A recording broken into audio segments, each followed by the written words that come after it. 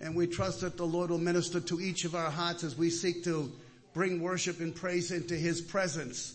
This afternoon, unlike other times of opening services, rather than making announcements, sometimes people come in late or whatever, but rather even than that is the fact that we want to just get right into worship this morning. So our brother's going to come up here and read for us the Gospel of Luke chapter 20. Listen as our brother opens the word and opens us up this morning.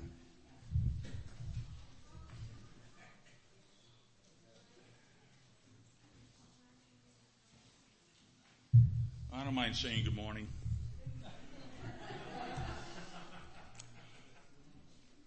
Before I read this passage, I want to reference some obscure passage that I'll try to tie it together. We're all familiar with the Exodus 12 about the Passover lamb.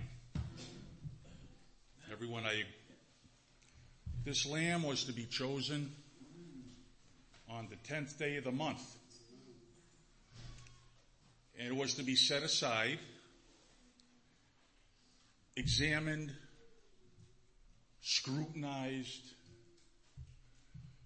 to make sure there were no defects whatsoever, no blemishes, no flaws.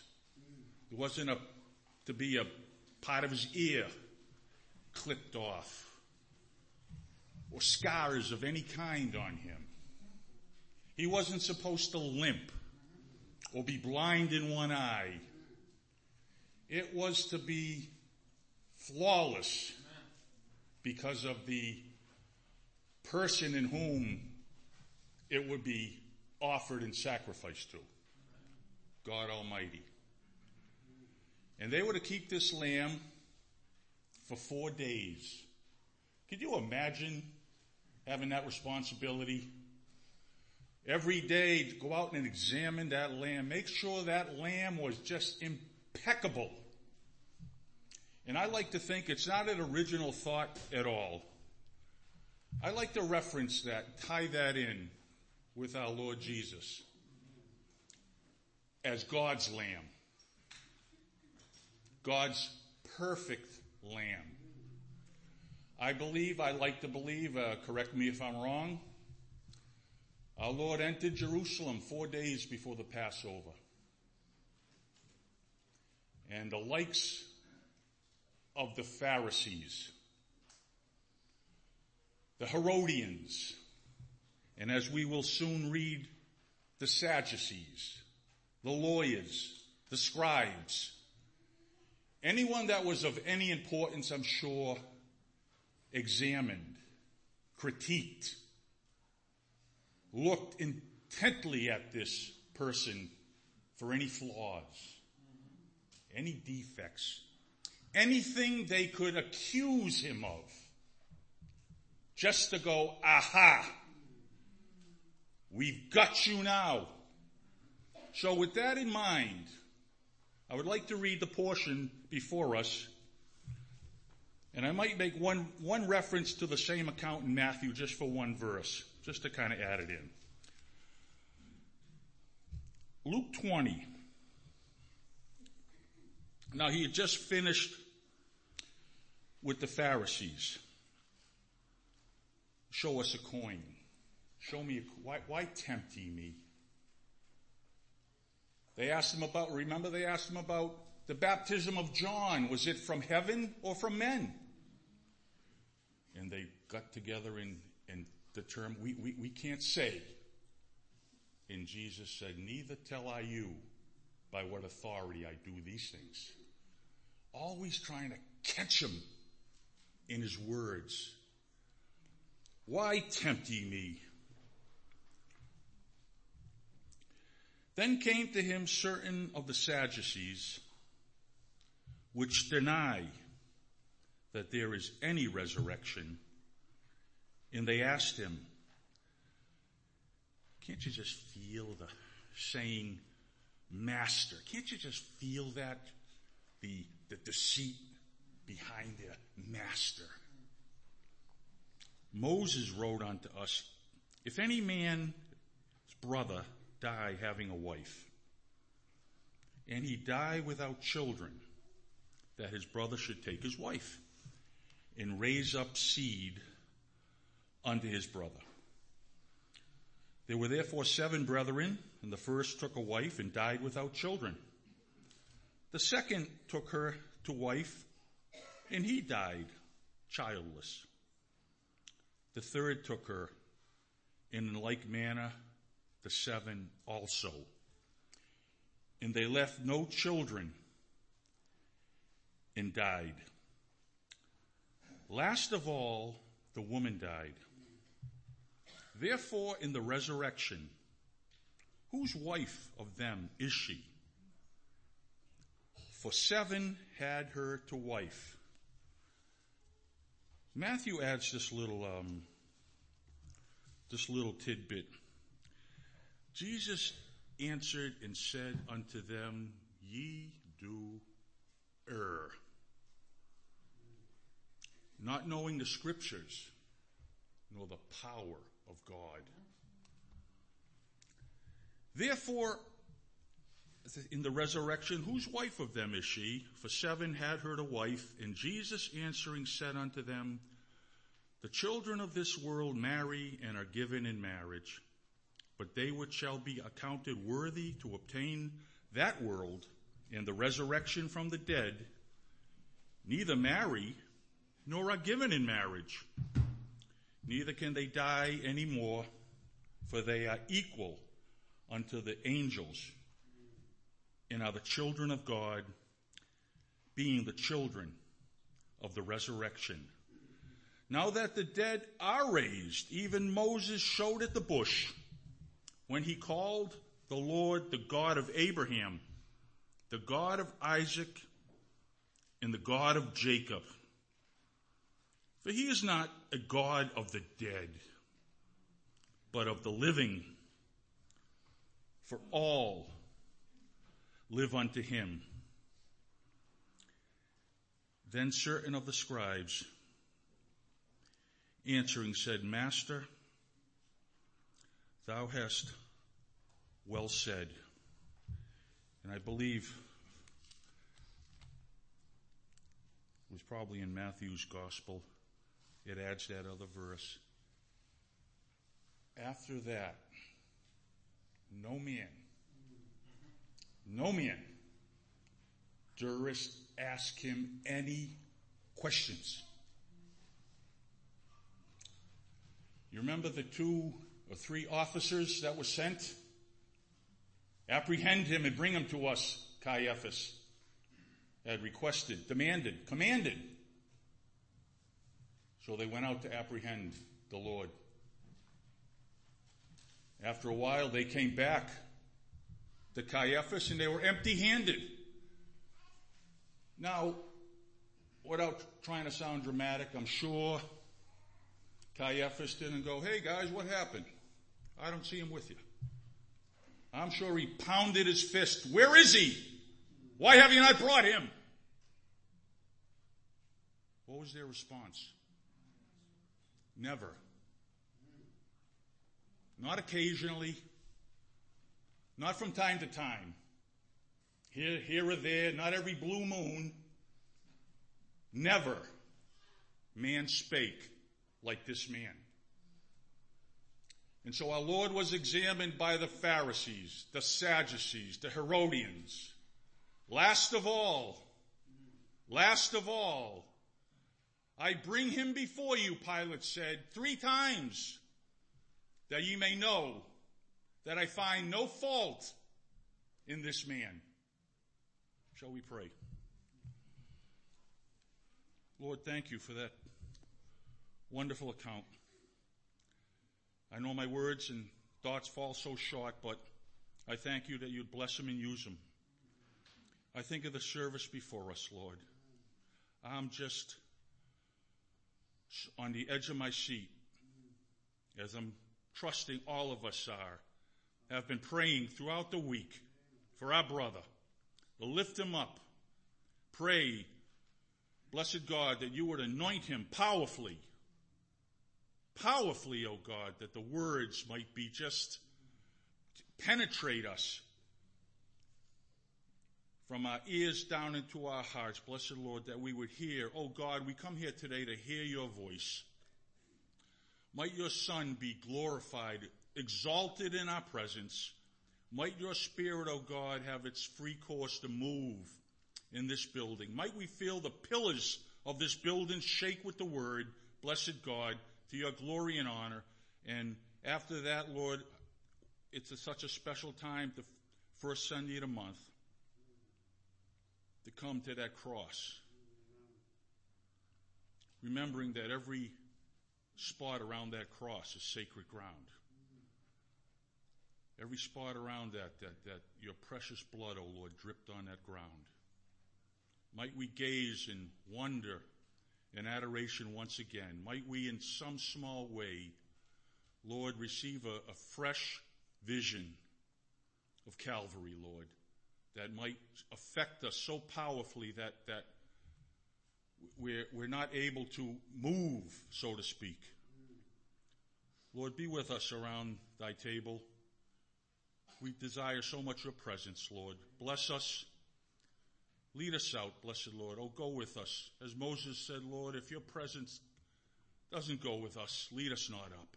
Oh, Lord, be with us in such a way that everyone from the oldest to the youngest, help us to put aside all distractions, anything that would exalt itself against you, Lord, and rob us of our thoughts and our meditations, whether they be audible or silent, Lord. Hear every one of us. We ask it in your precious name, Lord Jesus. Amen. Could we get the title of the sermon up here?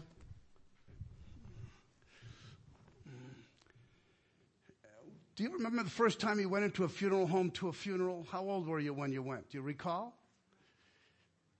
Anybody under 10? Raise your hand. Remember going to one under 10? How about between 10 and 15?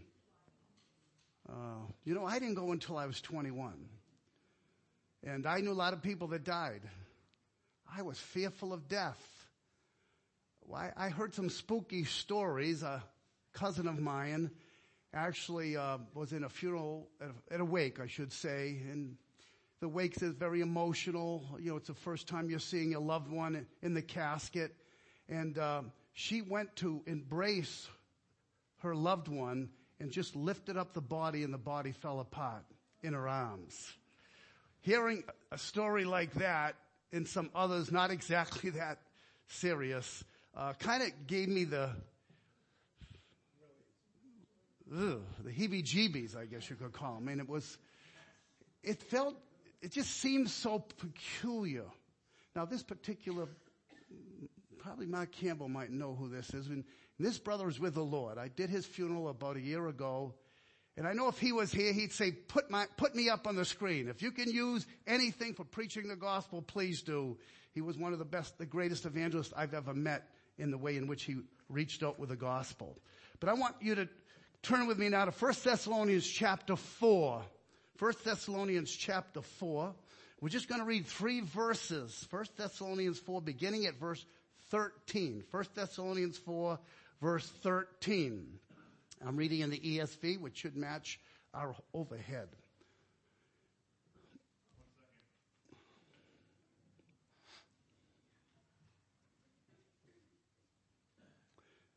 But we do not want you to be uninformed, brothers, about those who are asleep, that you may not grieve as others who have no hope. Verse 14, for since we believe that Jesus died and rose again, even so, through Jesus, God will bring with him those who have fallen asleep. For this we declare to you by a word from the Lord, that we who are alive, who are left until the coming of the Lord, will not precede those who have fallen asleep. May the Lord add his blessing to the reading of his word. I have something to say to you. How many of you yesterday maybe got a chance to glimpse a little bit at the coronation of King Charles yesterday? Anybody get to see that on the television screen or record it? Maybe not. Okay, well, it made me think, and I always do when I see royalty, what it must be like to grow up in a royal home. You know, you look at a little baby or a toddler who's going to be in line, and is in line, bloodline of the kings of England, and someday possibly could be wearing the crown. Not only that, but he's going to grow up in a very, very special home. A home that the paparazzi is going to chase him all around the world. There'll be publicity about him throughout the world. He's going to be treated royally wherever he goes. The red carpet will be rolled out before him. He will be praised. He will be honored. He will be famous. He will be powerful. And at this age, he has no idea, like these little ones that are in the room. He has no idea of what's ahead of him. Well, you know, when Paul says here, we do not want you to be uninformed, there are things that God wants us to know of what we have. And even questions that we may have that we might not have answers for. I didn't have an answer for, where do the dead go? Even though I was reading the Bible at that time, 19 and a half, I started reading the Bible, and I was really seeking diligently to understand God and the things of God. God wants us to be informed. Paul says to the Corinthians over and over again in his epistle, these things I write unto you so that you won't be ignorant, so that you won't be uninformed. There are lots of things, I suppose, that we feel uninformed about, but it is our responsibility to search the scriptures. These things are written so that we might know. Jesus says in searching the scriptures, you think you have eternal life, and they are they which testify of me. So we are expected to know. Peter says in 2 Peter 3:18, but grow in grace and in the knowledge of our Lord and Savior, Jesus Christ. Paul says to the Corinthians in chapter 15, verse 51, he says, behold, I show you a mystery, that we shall not all sleep, but we shall all be changed. I'm going to show you a mystery. In other words, something that you don't know right now that I want you to know about. He even says earlier in chapter 11 that I received of the Lord that which I delivered unto you, how the Lord Jesus on the same night in which he was betrayed, he took the bread and broke it and said, this is my body which is given for you. And likewise after supper he took the cup and said, this is a cup of the new covenant in my blood. Drink this in the remembrance of me. Those are the kinds of things the Lord wants us to know. There are things that are written in the scriptures that Paul could allude to, but then there are other things that he had to reference himself to fill in the gaps so that they would understand. And one of the things that was puzzling to the Thessalonians, they were a young body of believers. They were uninformed, and here he's writing to them like he would to all of us, that we would be informed. So number one, we should be informed. What should we be informed about? Secondly, we want to be informed about this word asleep. He uses that in verse 14, those who are asleep. Verse 14, he says again at the end of the verse, those who have fallen asleep. That's not talking about in the sermon today. The end of verse 15, again, the words will not precede those who have fallen asleep. So here we have this expression, sleeping. How does the Bible use the word sleep? It uses the word sleep in three different ways. One of them is the natural way, obviously. You fall asleep. When Jesus said about Lazarus, he's asleep. He was not referring to his natural sleep, but the disciples interpreted that word, well, that's good if he's sleeping. We say that about people that are ill. Well, if they're sleeping, that's good for them because they're on the road to recovery, hopefully. So the word sleep is used there and elsewhere. 1 Thessalonians 5 says, let us not sleep, using the word in reference to that pose, that position that we get in at nighttime when we go into a state of dreams, unconsciousness, or however you want to think of it. We're just out, as we say. That's what's natural. Jesus says about the 5 wise and the 5 foolish. The 5 foolish, they slumbered and slept. They were lazy. They were sleeping often. Peter, James, and John, when they went up to the mount, Gethsemane, I should say, when Jesus went to pray, it says they fell asleep. That's the natural way the word sleep is understood. But then there's a spiritual aspect to it. And I referenced it there in Thessalonians because this is how Paul is using it as an analogy. Let us not sleep as do others, but let us watch and be sober. Let us be spiritually awake. The unconverted are classified as being spiritually dead or spiritually asleep. And the Christian too can become in a state that's sort of sleeping-like in the sense we're not spiritually alert. As it says in Ephesians 5:24, awake thou that sleepest, and Christ shall give you life. He's writing to the church of Ephesus, to those who are alive in Christ, but that have fallen asleep spiritually. He's saying, wake up. The capacity to be spiritual is real for you. Get out of that state, that spiritual state of stupor.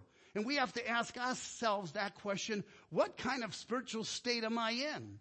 Am I in a state of spiritual death or quietness? Or am I in a state of spiritual alertness? And am I awake?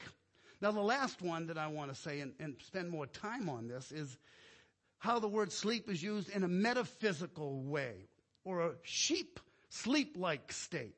It's called the intermediate state, the state between death and your bodily resurrection.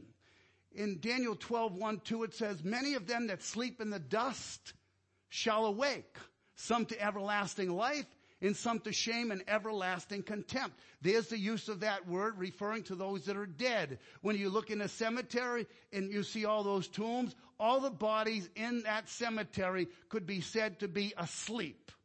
1 Corinthians 15:6, Paul talks about the sequence of who Jesus revealed himself to after his resurrection. He refers to Peter and James, and then he says into 500 brethren or brothers and sisters at one time, and he says of whom many of them are now asleep.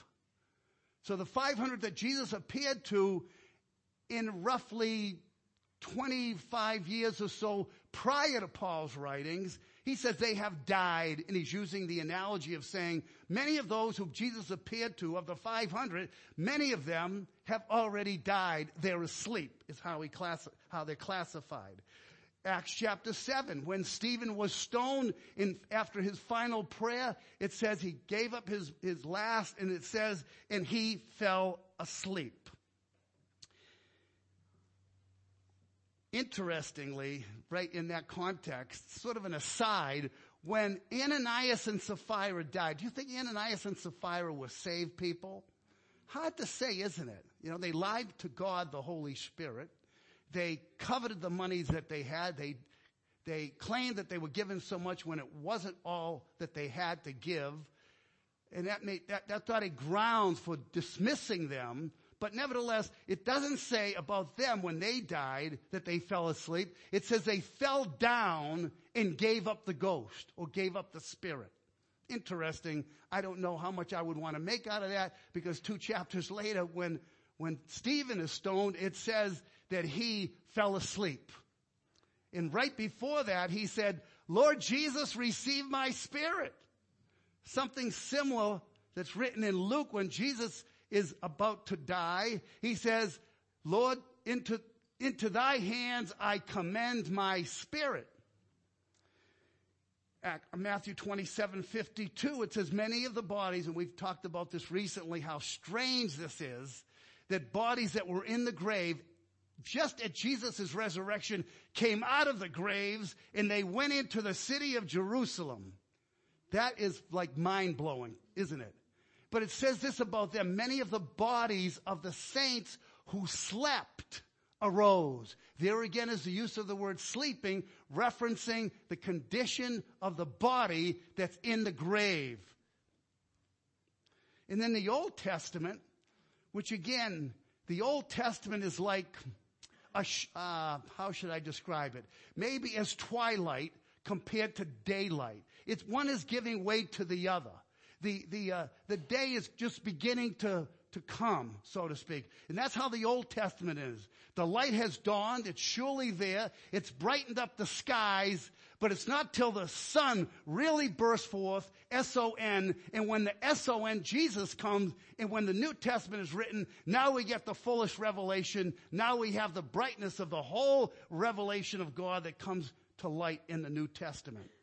But of the Old Testament people that died, this is repeated many times, and I have gone through this lots of different times. I have noticed over and over again, when different ones died, it says they would gather unto their fathers.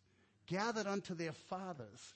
And it didn't have to do with the burial ground where they were buried at times. They could have been buried miles and miles away from each other. And yet it says when the individual died, he was gathered unto his fathers. Again, this is Old Testament language. We have an enhancement of our understanding of where people go after they die. When Jesus kind of pulls back the curtain, he gives us Luke 16 about the rich man and the beggar when they die in the state that occurs immediately after death is an enlightenment to us. And it says about the New Testament of Christ who brought life and immortality to light through the gospel. So we don't want to think of the Old Testament as inferior, but we have to understand the Old Testament as being, you could say, the first chapter, and the New Testament is the last chapter.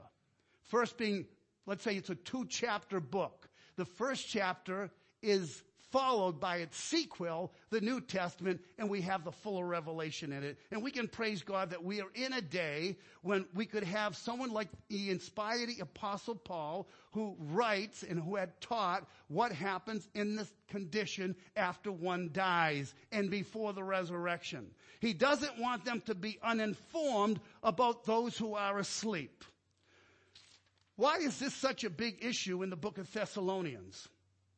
Well, just like other books of the New Testament, especially epistles, most of them were written for correctional purposes. There were things that were in the minds of those who were being addressed in the epistle who had confusions about various things or uncertainties, questions, maybe doubts. And the purpose of the epistle was to correct their misunderstandings or to give them more light on things that they didn't quite understand.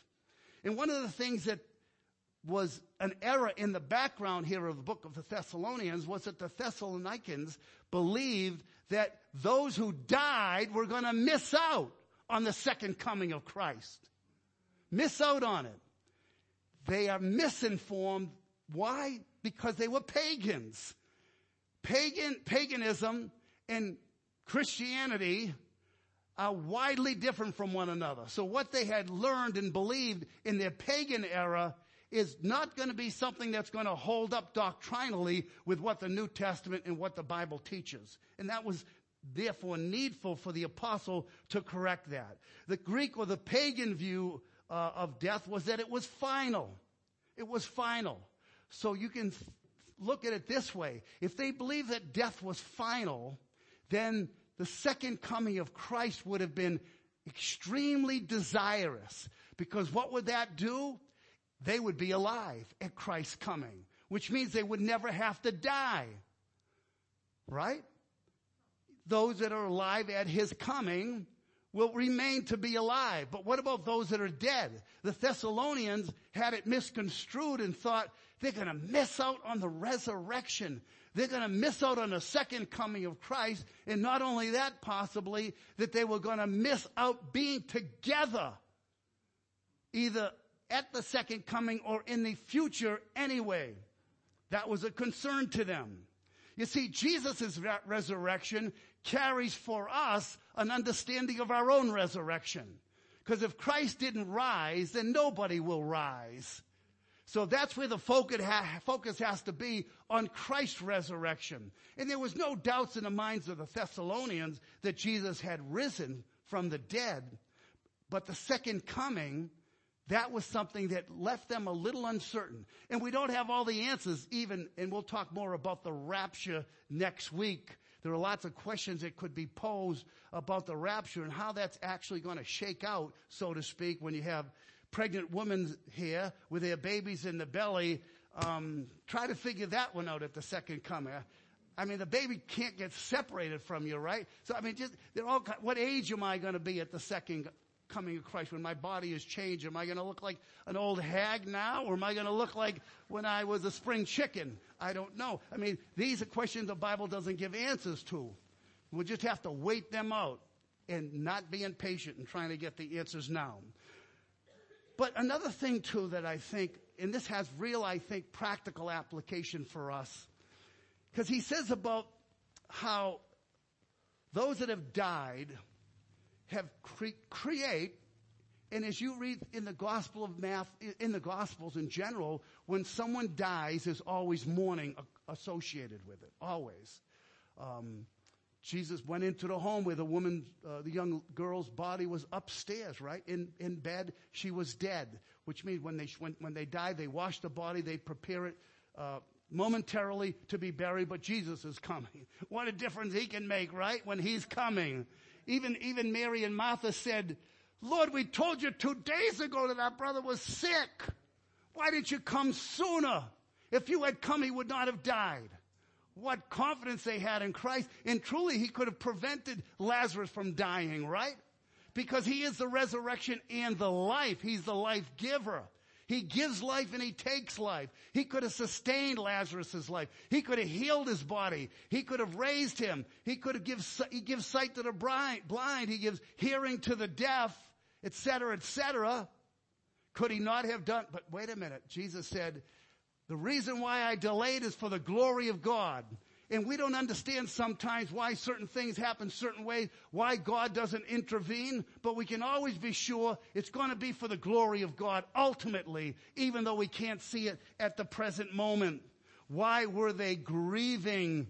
It says that you may not grieve as others who have no hope. Their kind of grief versus the grief of what believers should have as grief are distinct. There's no elimination of grieving. This is not Paul's point here. He's saying that grieving isn't inappropriate. Of course it's appropriate.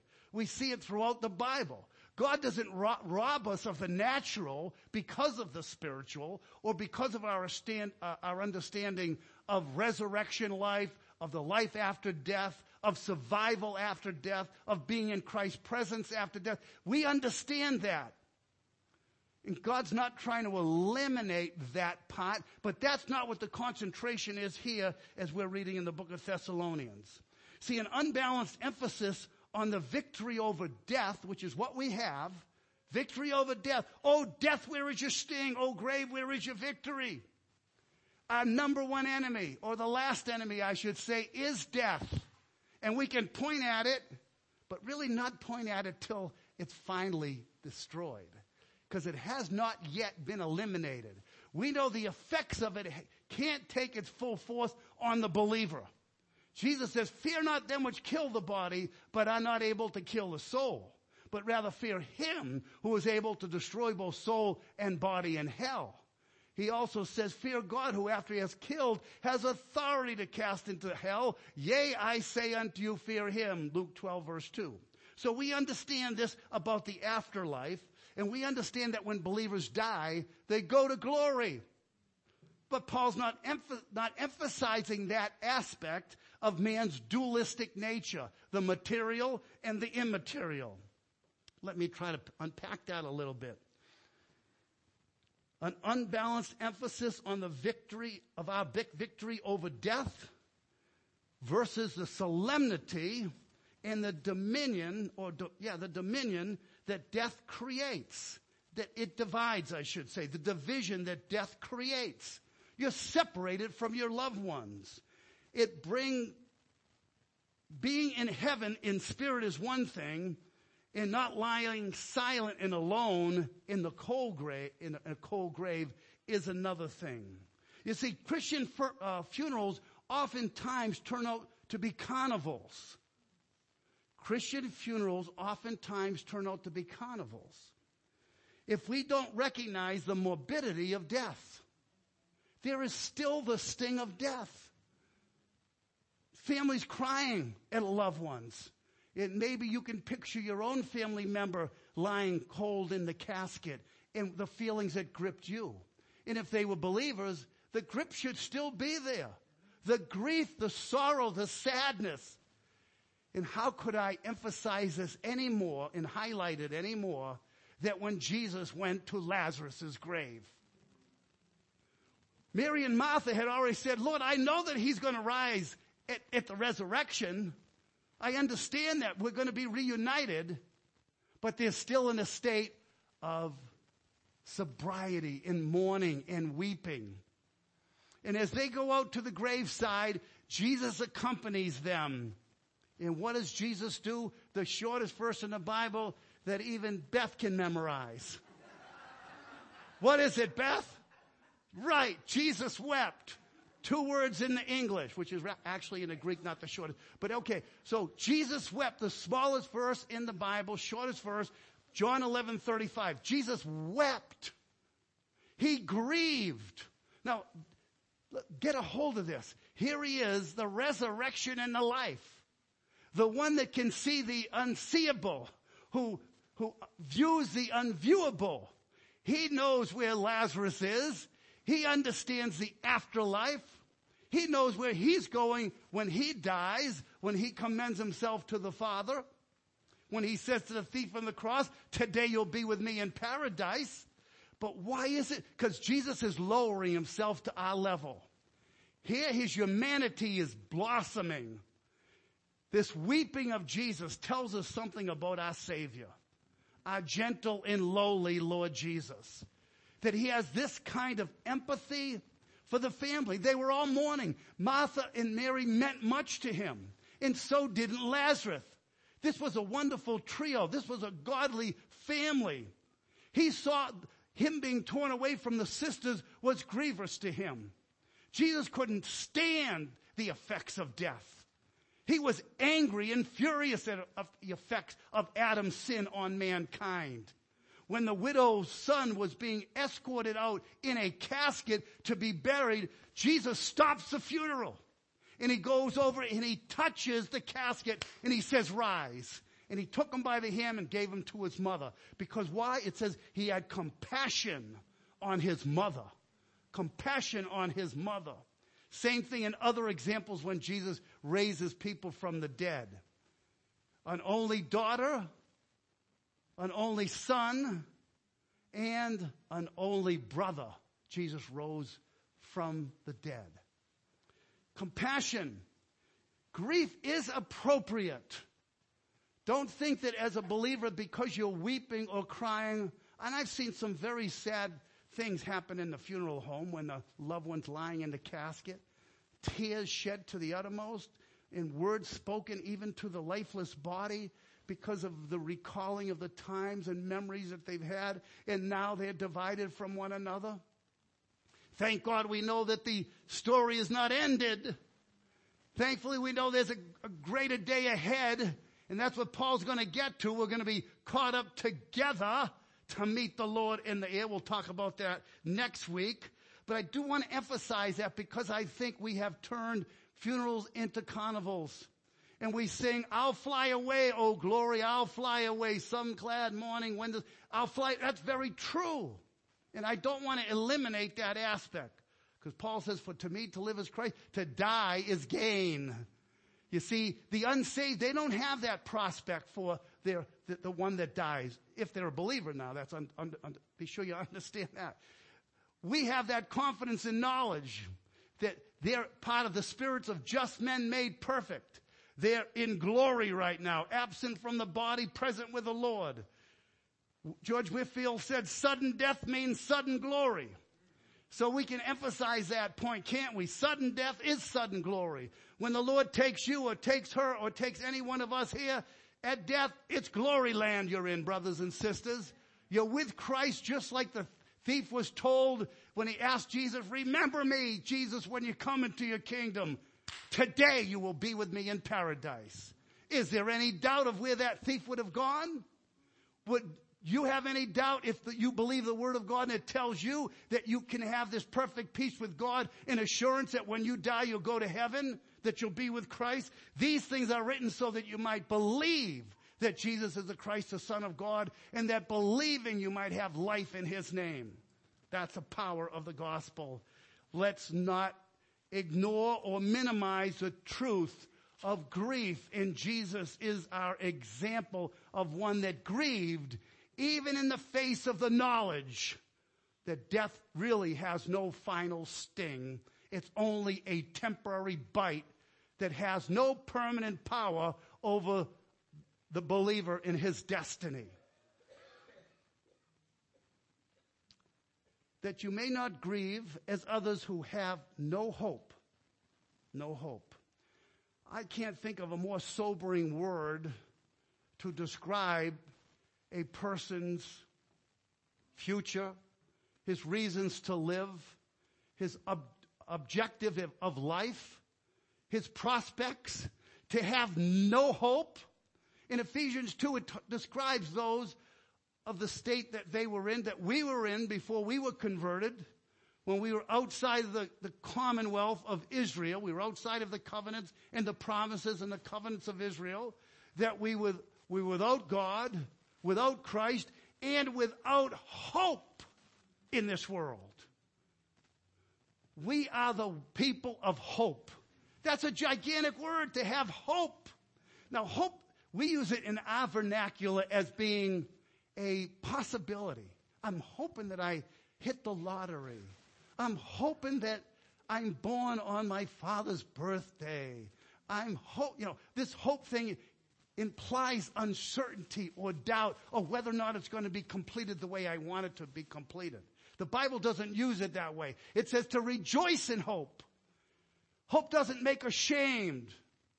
Scripture says we are saved by hope, but hope that is seen is not hope. For what a man seeth, why doth he yet hope? Hope is something that we can grasp as a reality. We have a blessed hope and a blessed prospect ahead of us. Even Jesus himself is described as looking for that blessed hope in the glorious appearing of the great God and our Savior, Jesus Christ. He is our hope, and that's why you have hope, because he is our hope. What confidence we have. For the hope that is laid up for you in heaven, where have you heard before in the word of the truth of the gospel, which is come unto you as it is in all the world and bringeth forth fruit. The hope that is laid up for you in heaven. There's no hope that we can have in this world, that everything's going to turn out the way that we want to, but our ultimate hope that we really are depending on and counting on and knowing that's ahead of us is the hope of being with Christ for time in eternity, when that unfolds in the second coming of our Lord Jesus Christ. For since we believe that Jesus died and rose again, verse 14, now this is the part that's really, really a sticker. Even so, through Jesus, God will bring with him those who have fallen asleep. There's two possibilities, isn't there, of the way one could look at this. Let's look at this again. The second half of it, we believe that Jesus died and rose again. Even so, through Jesus, God will bring with him, with Jesus, those who have fallen asleep. How is this to be understood? It could be two possibilities. One, when Jesus returns, he's coming with them, which means it's not referencing the body, but it's referencing the soul. Because if Jesus is in heaven, and when we die, we go to be with the Lord. In my Father's house are many mansions. That's where our destiny is. That's where we'll be moments after we die, absent from the body, present with the Lord. So when he comes, it says that the Father will bring with him, with Jesus, back from heaven to earth, those who have fallen asleep, whose bodies are in the grave, whose spirits are alive with Christ, are going to be reunited with the body. That's one very definite possibility. And to tell you the truth, I'm uncertain about this one or the next one. The second one would be that the Lord, the Father, is going to bring with Jesus those up from the grave whose bodies are described as having fallen asleep. They're going to be together with Christ. But see, the problem, though, with the second one is the person in the grave or is the person in heaven? So the way I like to understand it is that we are composed of two I's. The letter I, me. There's two me's. Let me simplify that. There's a me that goes to heaven and there's a me that goes into the ground.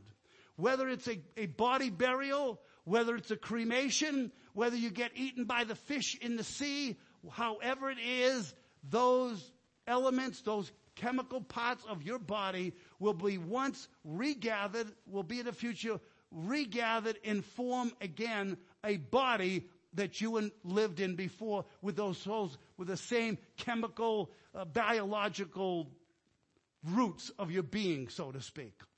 That's never going to be disappeared. That will be always a reality, that you will never not exist. So there's two aspects. It says, for instance, Stephen died, like I said before. He fell asleep, it says, verse 60 of chapter 7 of Acts. But right before that, he says, Lord Jesus, receive my spirit. And then it says, there was great lamentation made over Stephen's death, and they came and took Stephen's body and buried him. So where was Stephen? With the Lord and in the ground. David fell asleep, it tells us, talking about his body, that his sepulcher is with us to this day. And if you've been to Jerusalem, I haven't. They claim that they still have the actual casket-like form of where David's body is placed in Jerusalem. I don't know if it's real or not. Possibly it is, possibly. Either way, it doesn't matter. Peter says that his sepulcher is with us to this day, meaning that David is still in the ground. In 2 Samuel 7 says that while David sleeps, then it talks about Christ becoming the fulfillment of what comes from the loins of David will be the greater one, his Lord. David is described as being asleep while someone other than him is sitting on his throne. That's referring to Jesus. Anyway, I'm getting a little confusing for you, I suppose, by getting into that. So, God will bring with him, with Jesus, those who have fallen asleep. And I'll leave it up to your discretion, Randy, you're a smart guy, whether it's the spirit that comes back with Jesus that Paul is referring to, or whether it's the body that seems to be what the concentration is on here. And you know why there would be a concentration on the body? Because remember, Thessalonica is in Greece. They're influenced by Greek Plato's and Aristotle's of the past, who believed that at the point of death, the body became like the Good News disposable razor. It's all used up, you never use it again. It's the worn out jacket that you throw away and you never recuperate it. So that's how this is being understood by the Greeks, the Thessalonians, that the body is useless. It's the soul and only the soul that matters. That's not true. God created the bodies.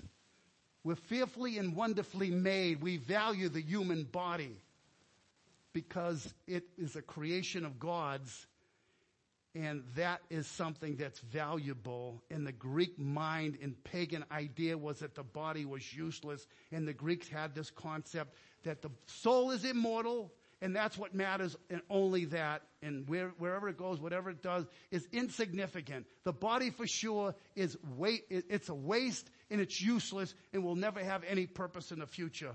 And that, Paul is saying, is a fallacy. That's why he's saying those bodies of your loved ones that have died, who have fallen asleep, what a wonderful category to be put in. You know, when we use terms, when we put out a notice, so-and-so died, or passed away, or succumbed, whatever. The Bible word more so is so-and-so fell asleep. I think that's a word that we ought to use more often. Our brother fell asleep today. Fell asleep in the Lord. There's those who die, because it will go on to say that those who are in the graves, it says that the dead in Christ shall rise first. And we have other places like 1 Corinthians 15. It talks about those who are asleep in Jesus. Not everyone in the grave is asleep in Jesus. They're all asleep, but only believers are asleep in Jesus, because those bodies are going to be attached to their souls that have been redeemed by Christ, and they're going to be one in personhood, and they're going to be united to Christ in the total capacity of the redemption of our body at the second coming of Christ. So I think Paul's emphasis is on the bodily resurrection, with obviously the import of the soul being regarded as well in this context, because as we go on next week, we'll see that we shall be caught up together with them. It's those that were living on earth will be caught up with those that had died. They're going to be reunited in a life relationship with one another and with Christ. So there obviously must be an animation, not of the body, but of the soul entering the body. So just to clarify things, when a person dies, they go into the grave or however they're going to be ridded. Whatever's going to be done to the body is secondary. But whatever it is, it turns to ashes. We know it will dissipate. It will, rigor mortis will set in, and it will be corrupted, would be the word I want to use. The body will be corrupted. But the soul is incorruptible. Jesus said that. Fear not them which kill the body, but are not able to kill the soul. The soul is imperishable in the sense that it has survival capacity above the capacity of the body. We try to keep ourselves alive, the heart beating, the lungs pumping, and all that kind of thing. But when we're alive in Christ, we're alive spiritually, and we don't die ever. That's the good news. I'm the resurrection and the life. He that believeth me, though he will live, yet shall he. He will never die, because he is the resurrection and life. Even though he's dead, he's still alive. So the body and the soul will come together at the second coming of Christ. A person, when they die, a believer, let's talk about, are in what we call the intermediate state. They are in a state of consciousness. They are with Christ, called by Paul with far greater. Though if our earthly house of this tabernacle were dissolved, we have a building of God, a house not made with hands, eternal in the heavens. 2 Corinthians 5 and verse 1. That's the kind of prospect that we have. And we have the greatest example. When Jesus died, he says to the thief on the cross, today you'll be with me. Where did Jesus go? When he died, he wasn't non-existent for 3 days. His body went in the grave. His body was destroyed physically at the cross, and with a crown of thorns upon his head. And here he's looking at his bed partner, if you will, on his deathbed, I should say, who's crying out to Christ for being remembered at the kingdom of God, thinking that that's going to be some distant, glorious future time here on earth. No, he had a misunderstanding too, like the two on the road to Emmaus, of what the kingdom of God was like. Jesus doesn't even enter into it. Like even the apostles in Acts chapter 1 says, wilt thou at this time restore the kingdom to Israel? It's even ignored right there. He says, you're going to receive power after the Holy Spirit has come upon you. That's how the kingdom comes without observation, because the king is ruling in our hearts right now, and we're a part of that spiritual kingdom. There'll be a physical kingdom that will come to in the conclusion at what we call the consummation or the eschaton of all things. But in the meantime, we are in a state of a relationship with our Lord Jesus Christ, and when he says to the thief on the cross, today you'll be with me in paradise, that's exactly where he was, to be with Jesus, wherever Jesus was. And where would that have been? It would have been in the state of where the righteous were, Abraham's bosom, if you will. He went to be with those who had departed from this earth and whose spirits were in, or souls, I think that was interchangeable words myself, that part of them, the immaterial part of them, went to a place of peace, tranquility, serenity, where the righteous would go. That's where Jesus went. And he's assuring the thief on the cross. In essence, he's saying, your sins are forgiven. You are bound for glory now. You are my child. I'm adopting you at this moment as one of my children, and you're going to be right with me there in paradise. That's a consolation, isn't it, sister, brother, whoever you are? As we get older, we're getting closer to that finish line. But guess what? There's something on the other side. We're leaving this behind, but here we have no abiding city, but we look for one to come. This is not heaven. This is just a passageway for us to go to glory, because Christ is the one who we are following, and he's going to take us all the way to glory. But what did it take, in conclusion? What did it take for us to have this knowledge and this assurance that when Christ comes, those who have fallen asleep, and we'll talk about next week, those who are alive, that we're going to be with Christ? It took an awesome payment that Jesus had to pay the penalty of your sins. Has Jesus died for you? Did he pay the price of your sins on the cross? When you think of Jesus on the cross, what does that mean to you? Do you have an image of what it must be like? Behold the Lamb of God. John the Baptist said that before he even went as a lamb, sacrificing himself on the altar of the cross. I want you to look at this picture. If you're a Catholic, don't come up and kiss it, or ex-Catholic. It's not my point here, excuse me, but I want you to see the picture that our brother's going to put up on the screen. Several pictures. It's hard to look at. If you've been to the Passion movie, you have seen these pictures. This is just a slight portrait of what it must have been. I don't know how well you can see that back there, but it does give you an idea of what a crucifixion was like. There on the top left, you can see Jesus on his back. Of course, this isn't Jesus, and it's not to be, I'm not trying to portray this as Jesus, but a facsimile of what a crucifixion would be like. And think of Jesus. There he is lifted up on the cross. There he is, his hands nailed to the wood, the feet nailed to the wood. There he is in a crucifixion position. And notice the soldier with the spear pierced his side. Forthwith there came there all blood and water. And there is Jesus hanging on the cross, maybe saying, Eli, Eli, Eli, lama sabachthani, my God, why have you forsaken me?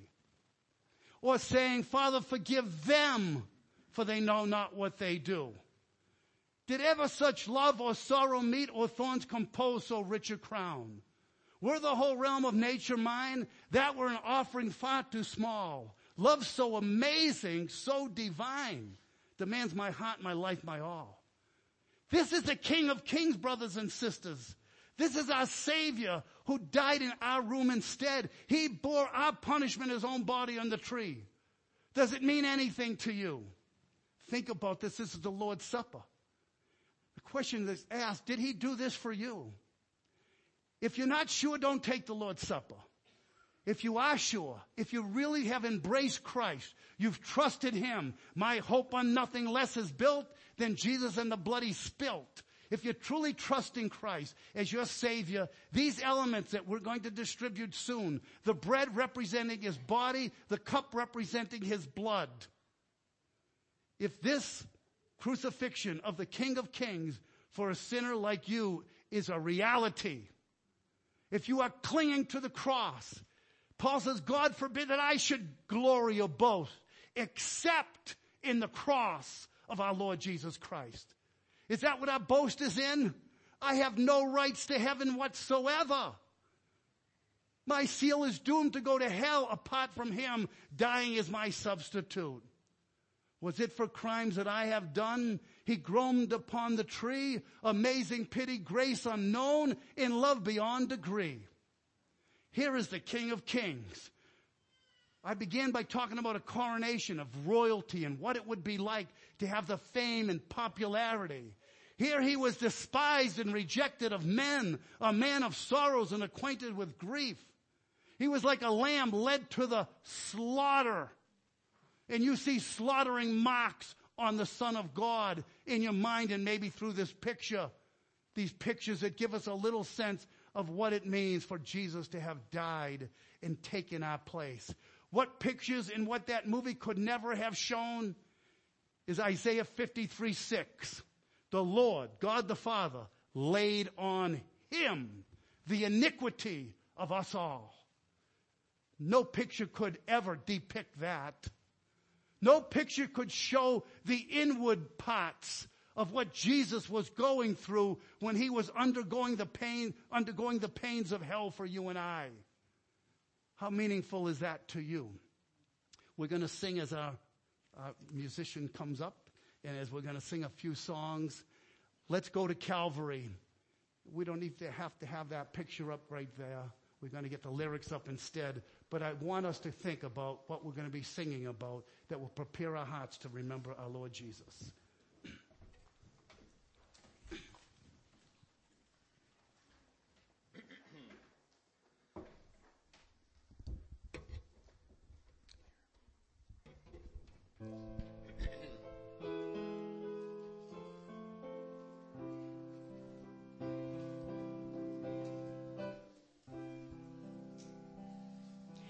King of my life, I crown thee now.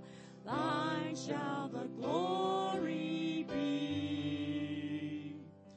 Lest I forget thy thorn-crowned brow, lead me to Calvary.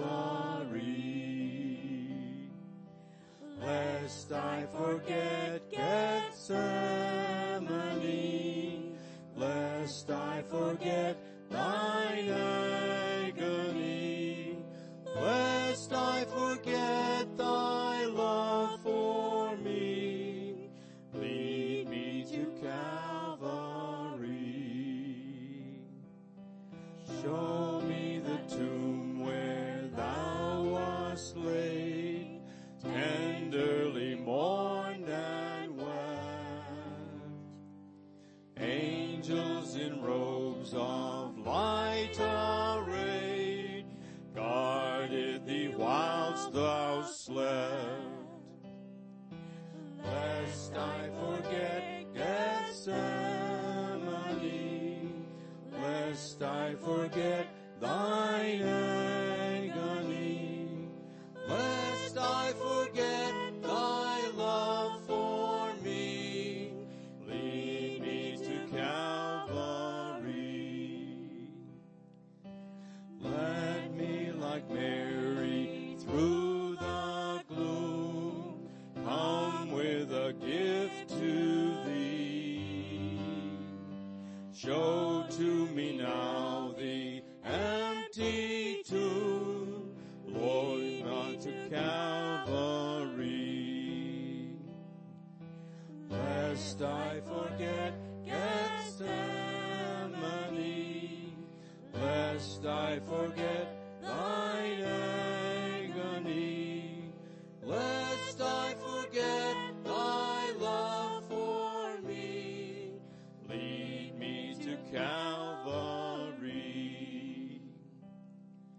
May I be willing, Lord, to bear daily my cross for thee, even thy cup of grief to share. Thou hast done all for me. Lest I forget Gethsemane, lest I forget thine agony, lest I forget thy love for me, lead me to Calvary.